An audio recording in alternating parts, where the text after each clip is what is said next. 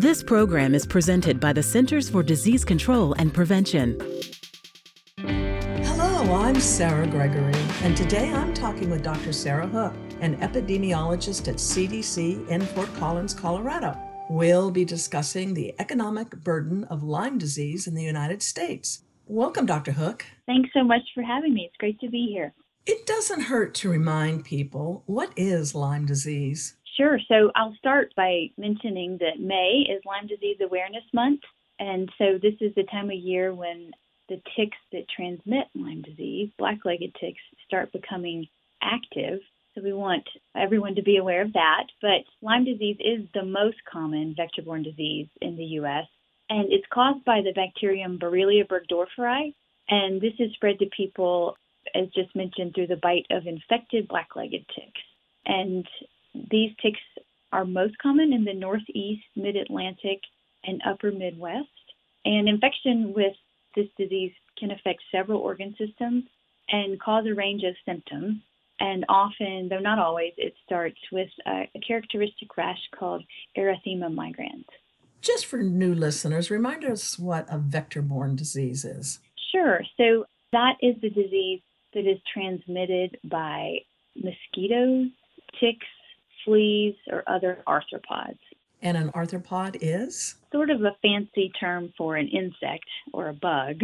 There are some nuances in there that the entomologist might be upset with me for not mentioning, but yeah, it's basically bug-transmitted illnesses. Gotcha. So how many reported cases of Lyme disease are there every year in the United States? So since the late 90s, the number of reported cases in the U.S. has tripled. So now we're seeing each year approximately 30,000 cases reported to CDC. And these are reported by state health departments or other public health jurisdictions, as I mentioned, where the black-legged tick most often occurs. So over 90% of these cases are also reported from those same states in the Northeast, Mid-Atlantic, and Upper Midwest. But because of underreporting, which we know is a common feature of Lyme disease and other surveillance, we know that this 30,000 per year number does not actually reflect every case of Lyme disease that is diagnosed in the U.S. And so recent estimates from some folks on our team suggest that there are approximately 476,000 people who are diagnosed by a clinician with Lyme disease each year in the U.S. So, it really is quite a large problem. That's actually a stunning number. I didn't even realize that. How would a person know if they have Lyme disease? You mentioned the rash, but other things? And what if they don't notice the rash? Yeah, I know that's a good question. So besides the rash, other early symptoms include flu-like symptoms, so fever, headache, fatigue. And because of the seasonality of ticks, often when you think of flu-like symptoms in the summer or in warmer months, it might be a good idea to think about Lyme disease. Later symptoms, particularly in untreated people, could include additional rashes, arthritis, joint pain, facial palsy, and then potentially even cardiac or neurologic issues. But again, it's important to sort of interpret these signs and symptoms within the context of likely exposure to these black-legged ticks or a known recent tick bite. And besides, recognizing the signs and symptoms, there are also FDA-cleared laboratory tests that can confirm infection with Lyme disease. Okay, I was going to ask that if there was a test for it, so there is a test. Okay. So we mentioned getting treatment. What is the treatment? So Lyme disease is treated with antibiotics, and, the exact treatment regimens are going to vary based on, the symptoms experienced and how long the person has been ill. But people treated with appropriate antibiotics in the early stages of Lyme disease usually recover really well. All right. So you mentioned some pretty awful ramifications if people don't get treatment right away. Is there a window for that? I mean, how does this progress, and does it always progress? So what happens to people that don't get treatment? Yeah, so if untreated, the bacteria can disseminate in the body and cause those later signs and symptoms. The neurologic and cardiac manifestations that we mentioned are certainly the more serious ones. Lyme carditis can be, a serious result of disseminated disease. And even at these later stages, treatment is very effective, but We just, want to underscore the fact that because of these serious manifestations, early diagnosis, prevention first, but then early diagnosis and, quick treatment with antibiotics is just the most important thing to help prevent these later issues. I have to ask about this because I actually personally know some people that are doing this or have done it. What do you think of the bee sting treatment that people use as an alternative? Oh, yes, the bee venom injections. Well, I would not be able to recommend those I should say I'm not a clinician, but I couldn't recommend that because I don't think any clinical trials have been done evaluating that as an effective treatment. And so really until we see, data showing the effectiveness of it, antibiotics are going to be the most effective way to treat infection. Your study is specifically about the economic burden of Lyme. What does that mean? How is the disease calculated economically? Yes, so we used a cost of illness analysis to estimate this economic burden of Lyme disease in the U.S. And this type of analysis is a way of measuring medical and other associated costs resulting from a disease, in this case Lyme disease. And we used an incidence-based design, which means we measure those costs from the onset of disease to the resolution. In this type of study, this is what we did, but this is typical of cost of illness studies. Costs are typically categorized into 3 different groups, and those groups are medical costs, and this would be, the cost of a doctor's visit, prescription drugs, medical supplies, things like that.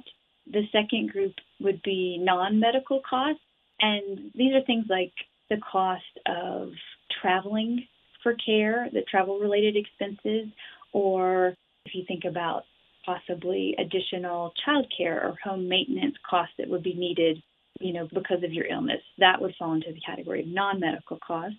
And then the final category is productivity losses. And this is essentially absenteeism for work because of, healthcare visits or due to symptoms. And we can, take those hours lost and apply a cost to them. And so those are the 3 main types of costs, and that's what we collected in our study. Okay, so to help me understand here a little more, from a public health perspective, were these costs, do we look at them actually for individuals or collectively for the U.S. society as a whole, or both? This is a great question. I'm glad you brought it up. So in these cost of illness studies, it's important to specify whose perspective you're calculating the costs from. You could look at it from the patient's perspective. You could look at it from the healthcare system's perspective. Third-party payer or insurance, you could look at it from their perspective. Or, as you mentioned, you can total all the costs and look at it, what is the burden to the society as a whole. So in our study, we focused on the cost to the individual or the patient costs, and then also the societal costs. So that is all the costs incurred from those categories just mentioned, no matter who pays for them. What time period did you evaluate? Yeah, so our study was conducted between September 2014 and January 2016. So that's the period where data collection occurred. We collected data from patients from the onset of their disease until they no longer reported incurring costs, or after 12 surveys, whichever came first. And your study looks at high incidence areas for Lyme disease. Where are these? So in the U.S., most infections, again, occur in the Northeast, the Mid-Atlantic, and the Upper Midwest. Some local transmission does also occur in areas of the West Coast, and that's a black-legged tick, but instead of Ixodes scapularis, that is most common in the Northeast, Mid-Atlantic, and Upper Midwest. On the West Coast, you find Ixodes pacificus ticks. But for our study, we followed reported cases in 4 states where Lyme disease is very common. And those states were Connecticut, Maryland, Minnesota, and New York. And why did you want to do this study? So that's a great question, too. So one of our team's priorities here at the CDC is to describe the burden, the total burden of Lyme disease in the U.S. And there are many facets to this idea of burden. So as I mentioned earlier, to get at disease burden, we recently published those estimates of the number of clinician-diagnosed cases in the U.S., that nearly 500,000 number. But we embarked upon this current study because we also wanted to describe the economic burden of this disease. And there have been some previous studies on the economic burden of Lyme disease, but these were a little bit outdated or geographically limited or used indirect data sources. So we wanted to be able to provide an updated number to help inform public health action and allocation of resources. So how'd you go about your study? How'd you structure it? So we started by enrolling patients as soon as they were reported to public health surveillance authorities in those 4 states I mentioned. And to meet enrollment criteria, participants had to have met the case definition for confirmed or probable Lyme disease. Once they were enrolled, we categorized them into 3 disease categories. The first was confirmed localized or early disease. The second was confirmed disseminated disease. And then the third was probable disease. And so I mentioned those 2 perspectives that we looked at costs from. So for the patient perspective, we collected cost data from participants, again, from onset until resolution, until they basically no longer reported incurring costs. And we measured this using monthly surveys. And these were taken usually online, but some people took them over the phone with our study coordinators. So we collected any out-of-pocket medical costs, so any part of that medical cost category that the patients were responsible for. And then we also collected Lyme disease-related non-medical costs and then productivity losses, or basically their hours absent from work. And so we summed these up for each participant. We standardized the costs to 2016 US dollars, and then we just calculated the median and mean patient costs per participant. And then we also looked at this by the 3 disease categories. And so then when we think about the total societal costs, we again summed the medical costs, non-medical costs, and productivity losses. But things are a little bit more involved to get the societal medical costs. And for this aspect of the cost calculation, we requested all billing codes. These are sometimes called CPT codes. So we requested all codes associated with a participant's illness, and we got those directly from the participant's healthcare provider that they reported to us in the surveys. Once we got these billing codes, if the participant had private insurance, we had extracted the cost per code from a nationwide insurance claims database. And then if the participant had non-private insurance, so this would be, whether uninsured or Medicare or Medicaid, we extracted the cost per code from a Medicaid data set. I think what's important to point out here, just to highlight the difference between a total societal cost and a patient out-of-pocket cost, the extracted cost per code really includes the full cost no matter who paid it. So, for example, like if the extracted cost of CPT code 99213 for an office visit was $100, that would represent, say, the $20 paid by the patient and the remainder paid by the patient's insurance. So again, we added all these up per patient and calculated the median and the mean societal cost per participant overall and then by disease category.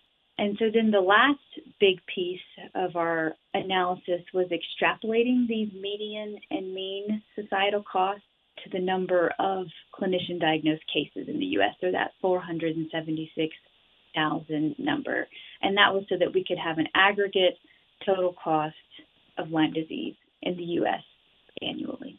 And where did all this lead you? What did you find to be the economic burden?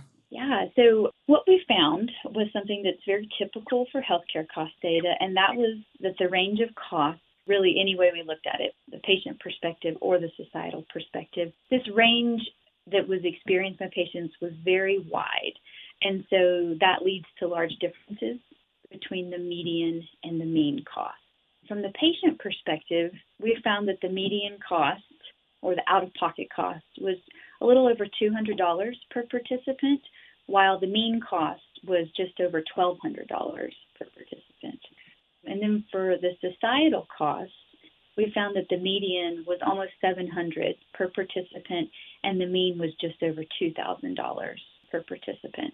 So when we extrapolate these, the societal cost per participant, we estimate that the median cost of diagnosed Lyme disease in the U.S.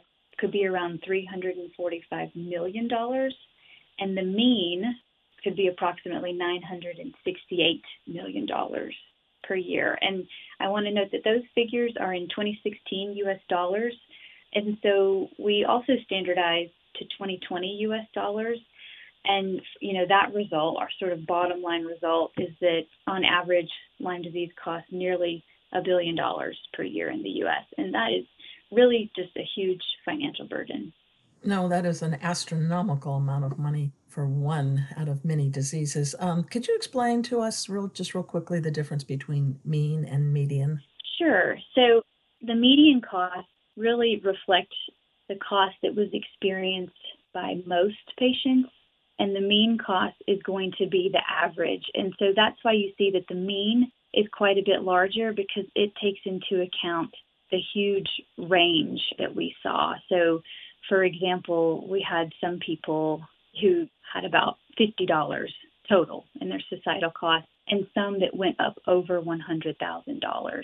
And so the mean will reflect that large range, while the median is going to be more typical of what is experienced by most people. Okay, gotcha. So were there age differences affecting costs? That's a great question. We use linear regression to sort of look at this question of different variables that might affect the cost and these differences we're seeing.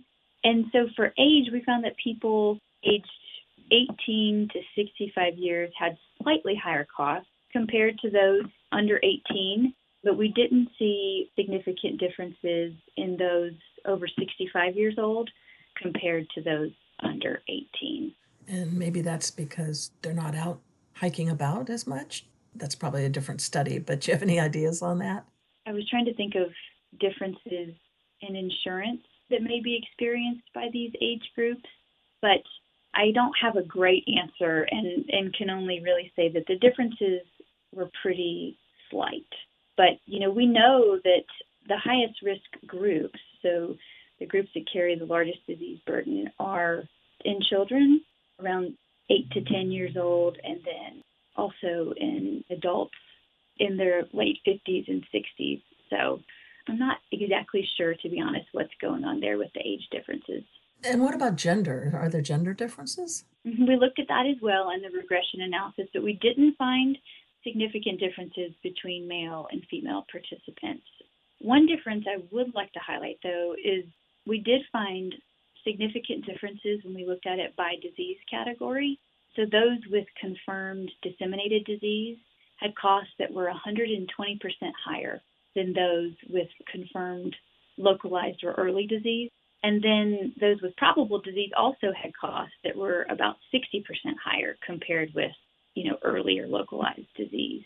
Again, that really highlights the importance of prevention and then also early diagnosis and treatment. What do you think are the main strengths of your study? Well, our goal was to get a more comprehensive figure for the cost of Lyme disease.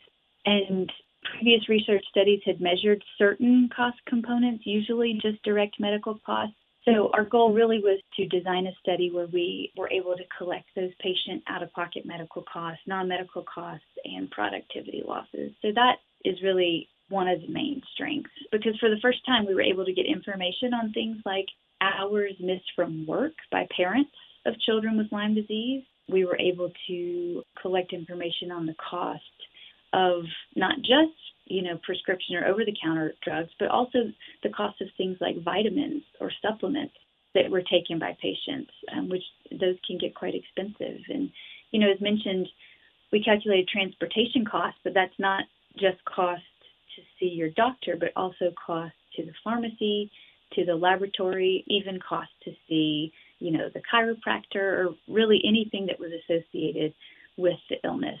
And those are all expenditures that you wouldn't see if you're just looking at the direct medical costs. I also think that a strength of our study is our prospective design. And, that just means that we followed the patients, as close to their illness onset as possible all the way through to the end. And this really helps attenuate that recall bias by participants when they reported their costs to us, because it is a lot to remember. And if we, caught them sort of at the end of their illness, I don't know that we would have as much confidence in the data that we collected if they had to recall all the way back to the beginning. So I think those are the main strengths. What about challenges? Were there challenges in conducting this study? There were. I think the main challenges probably came from the main strengths that I just mentioned. This was a huge multi-site data collection effort, and it was only possible because of the hard work and diligence on the part of our research team. And those are our partners in Connecticut, Maryland, Minnesota, and New York. And of course, we couldn't have done it without our participants' willingness to share detail about their illness. But to get at this level of detail in the cost data, it required a lot of follow-up with not only participants, but also their providers. And so there were just lots of challenges inherent with that, reminding people to take their surveys and, calling busy provider offices over and over and over again to try to get the information we needed. And of course, I have to highlight, our study coordinators again in these states. They had quite a lot of data entry to do for this study. Another challenge, and I guess a limitation, but also an opportunity for future studies. But as comprehensive as our study was, we had to focus our efforts. And we chose to focus on acute or newly diagnosed cases of Lyme disease. So that means, though, that our results don't include costs for suspected Lyme disease. So, for example, the cost of consultation for a tick bite, or the cost of diagnostic tests that turn out to be negative. Those costs aren't included here in this, nearly $1 billion per year figure. It also means that our results don't provide a complete picture of costs for non-acute cases. So that is to say those who are experiencing long-term symptoms for more than a year. Both of these are really important facets of the total economic burden, and they would certainly drive up that total societal cost. But, as I mentioned, hopefully we can look at these in some future studies. And why is knowing the economic burden of a disease important, besides being depressing? So, for example, with Lyme disease, knowing this large number, 1 billion, that really underscores the importance of effective prevention. And thankfully, we have some prevention options available for this disease. We want everyone to remember their EPA-registered repellents and to perform tick checks when they come inside, even to shower shortly after being outdoors. But it also highlights the importance of our need for new prevention options. And so there are a few vaccine and vaccine-like preventive products that are in development right now. And so knowing this cost really highlights the importance of developing novel prevention methods. And, on that topic of vaccines, we hope that this figure will be useful in a few years when these vaccines are hopefully FDA cleared. But as many of your listeners probably know, the Advisory Committee on Immunization Practices, or ACIP, often uses results like these cost of illness results, to inform their recommendations for use of vaccines in the U.S. So hopefully this could be helpful for that process in a few years. And that's because vaccines are, number one, incredibly expensive and long-term to develop. And also, even if they are safe, they might not really be necessary. So when you have this kind of data to back it up, you show that, yes, it is necessary, cost-effective, and takes a huge burden off the overall economic picture, right? Yeah, exactly. And we've actually already begun efforts to look at vaccines in a cost-benefit analysis. And this data, these data points of, cost, total societal cost per participant, are really critical to being able to do that type of analysis. And recap for us here. What's new about your study besides the vaccine and that element of it? What does it add to public health? Yeah, so what's novel here is really the fact that the study was very, very comprehensive. It's our most comprehensive evaluation of the economic burden of Lyme disease to date. And again, it includes those patient out-of-pocket costs for the first time. So using this data in terms of what it adds to public health, being able to use it to promote a vaccine if a vaccine is found to be safe and effective is really the number one helpful part of what we've published here. But it also helps to inform allocation of scarce public health resources. So, as I mentioned, we have other prevention options.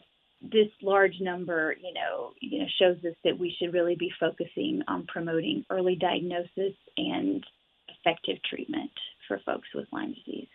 Dr. Hook, tell us about your background, how you came to be at CDC, and what you like most about your job there or here. Yeah, so I came to CDC in 2011, and that's here in Fort Collins, where we have the Division of Vector-Borne Diseases. And I actually started in a policy position, but my real interests were in epidemiologic research. So in 2012, I was excited to take a position as research coordinator for TICNET. And TICNET is basically a network of researchers from public health and academia in high incidence states. And these are researchers all working on Lyme and other tick-borne diseases. This is actually the same group that helped pull off this large study. And so I've stayed with TICNET ever since, and I've gotten to move from research coordinator to now getting to lead this network of really amazing people doing really important research on the prevention of Lyme disease. I am really fortunate to get to work with a great group of people here in Fort Collins and, as mentioned, across the country. I think my favorite part of the job is the collaborative aspect of research. So getting to sort of fine-tune research questions with others, develop those analysis plans, working out study logistics, and to be honest, really laughing and or commiserating together when things don't go as planned in the research. For me, it's really about this amazing group of people I get to work with. And finally, we always like to hear what our guests enjoy doing in their non-working time. What are your interests? Well, I have 3 little boys, aged 1, 3, and 5. Oh, goodness. So they keep me pretty busy with fun and crazy things. I'm getting pretty good at my truck sound effects lately. But when I do have some spare time, I enjoy playing the piano and going for runs. I do also like to cook and bake, and it's been fun. The kids are getting big enough to be able to help me in the kitchen, so they seem to be taking some interest in that, especially if they get to lick the bowl and stuff like that. But yeah, those are some of my non-work interests. And just out of curiosity, you are Dr. Hook. Is that an MD or an epidemiologist? What's your doctorate in? Yeah, it's in epidemiology. Mm-hmm. So I recently got that degree in late 2020. So you have 3 tiny children and you just finished up a doctorate degree. That is so impressive. Well, thank you. Thank you very much. But if you do the math, you'll note that our data collection ended in 2016.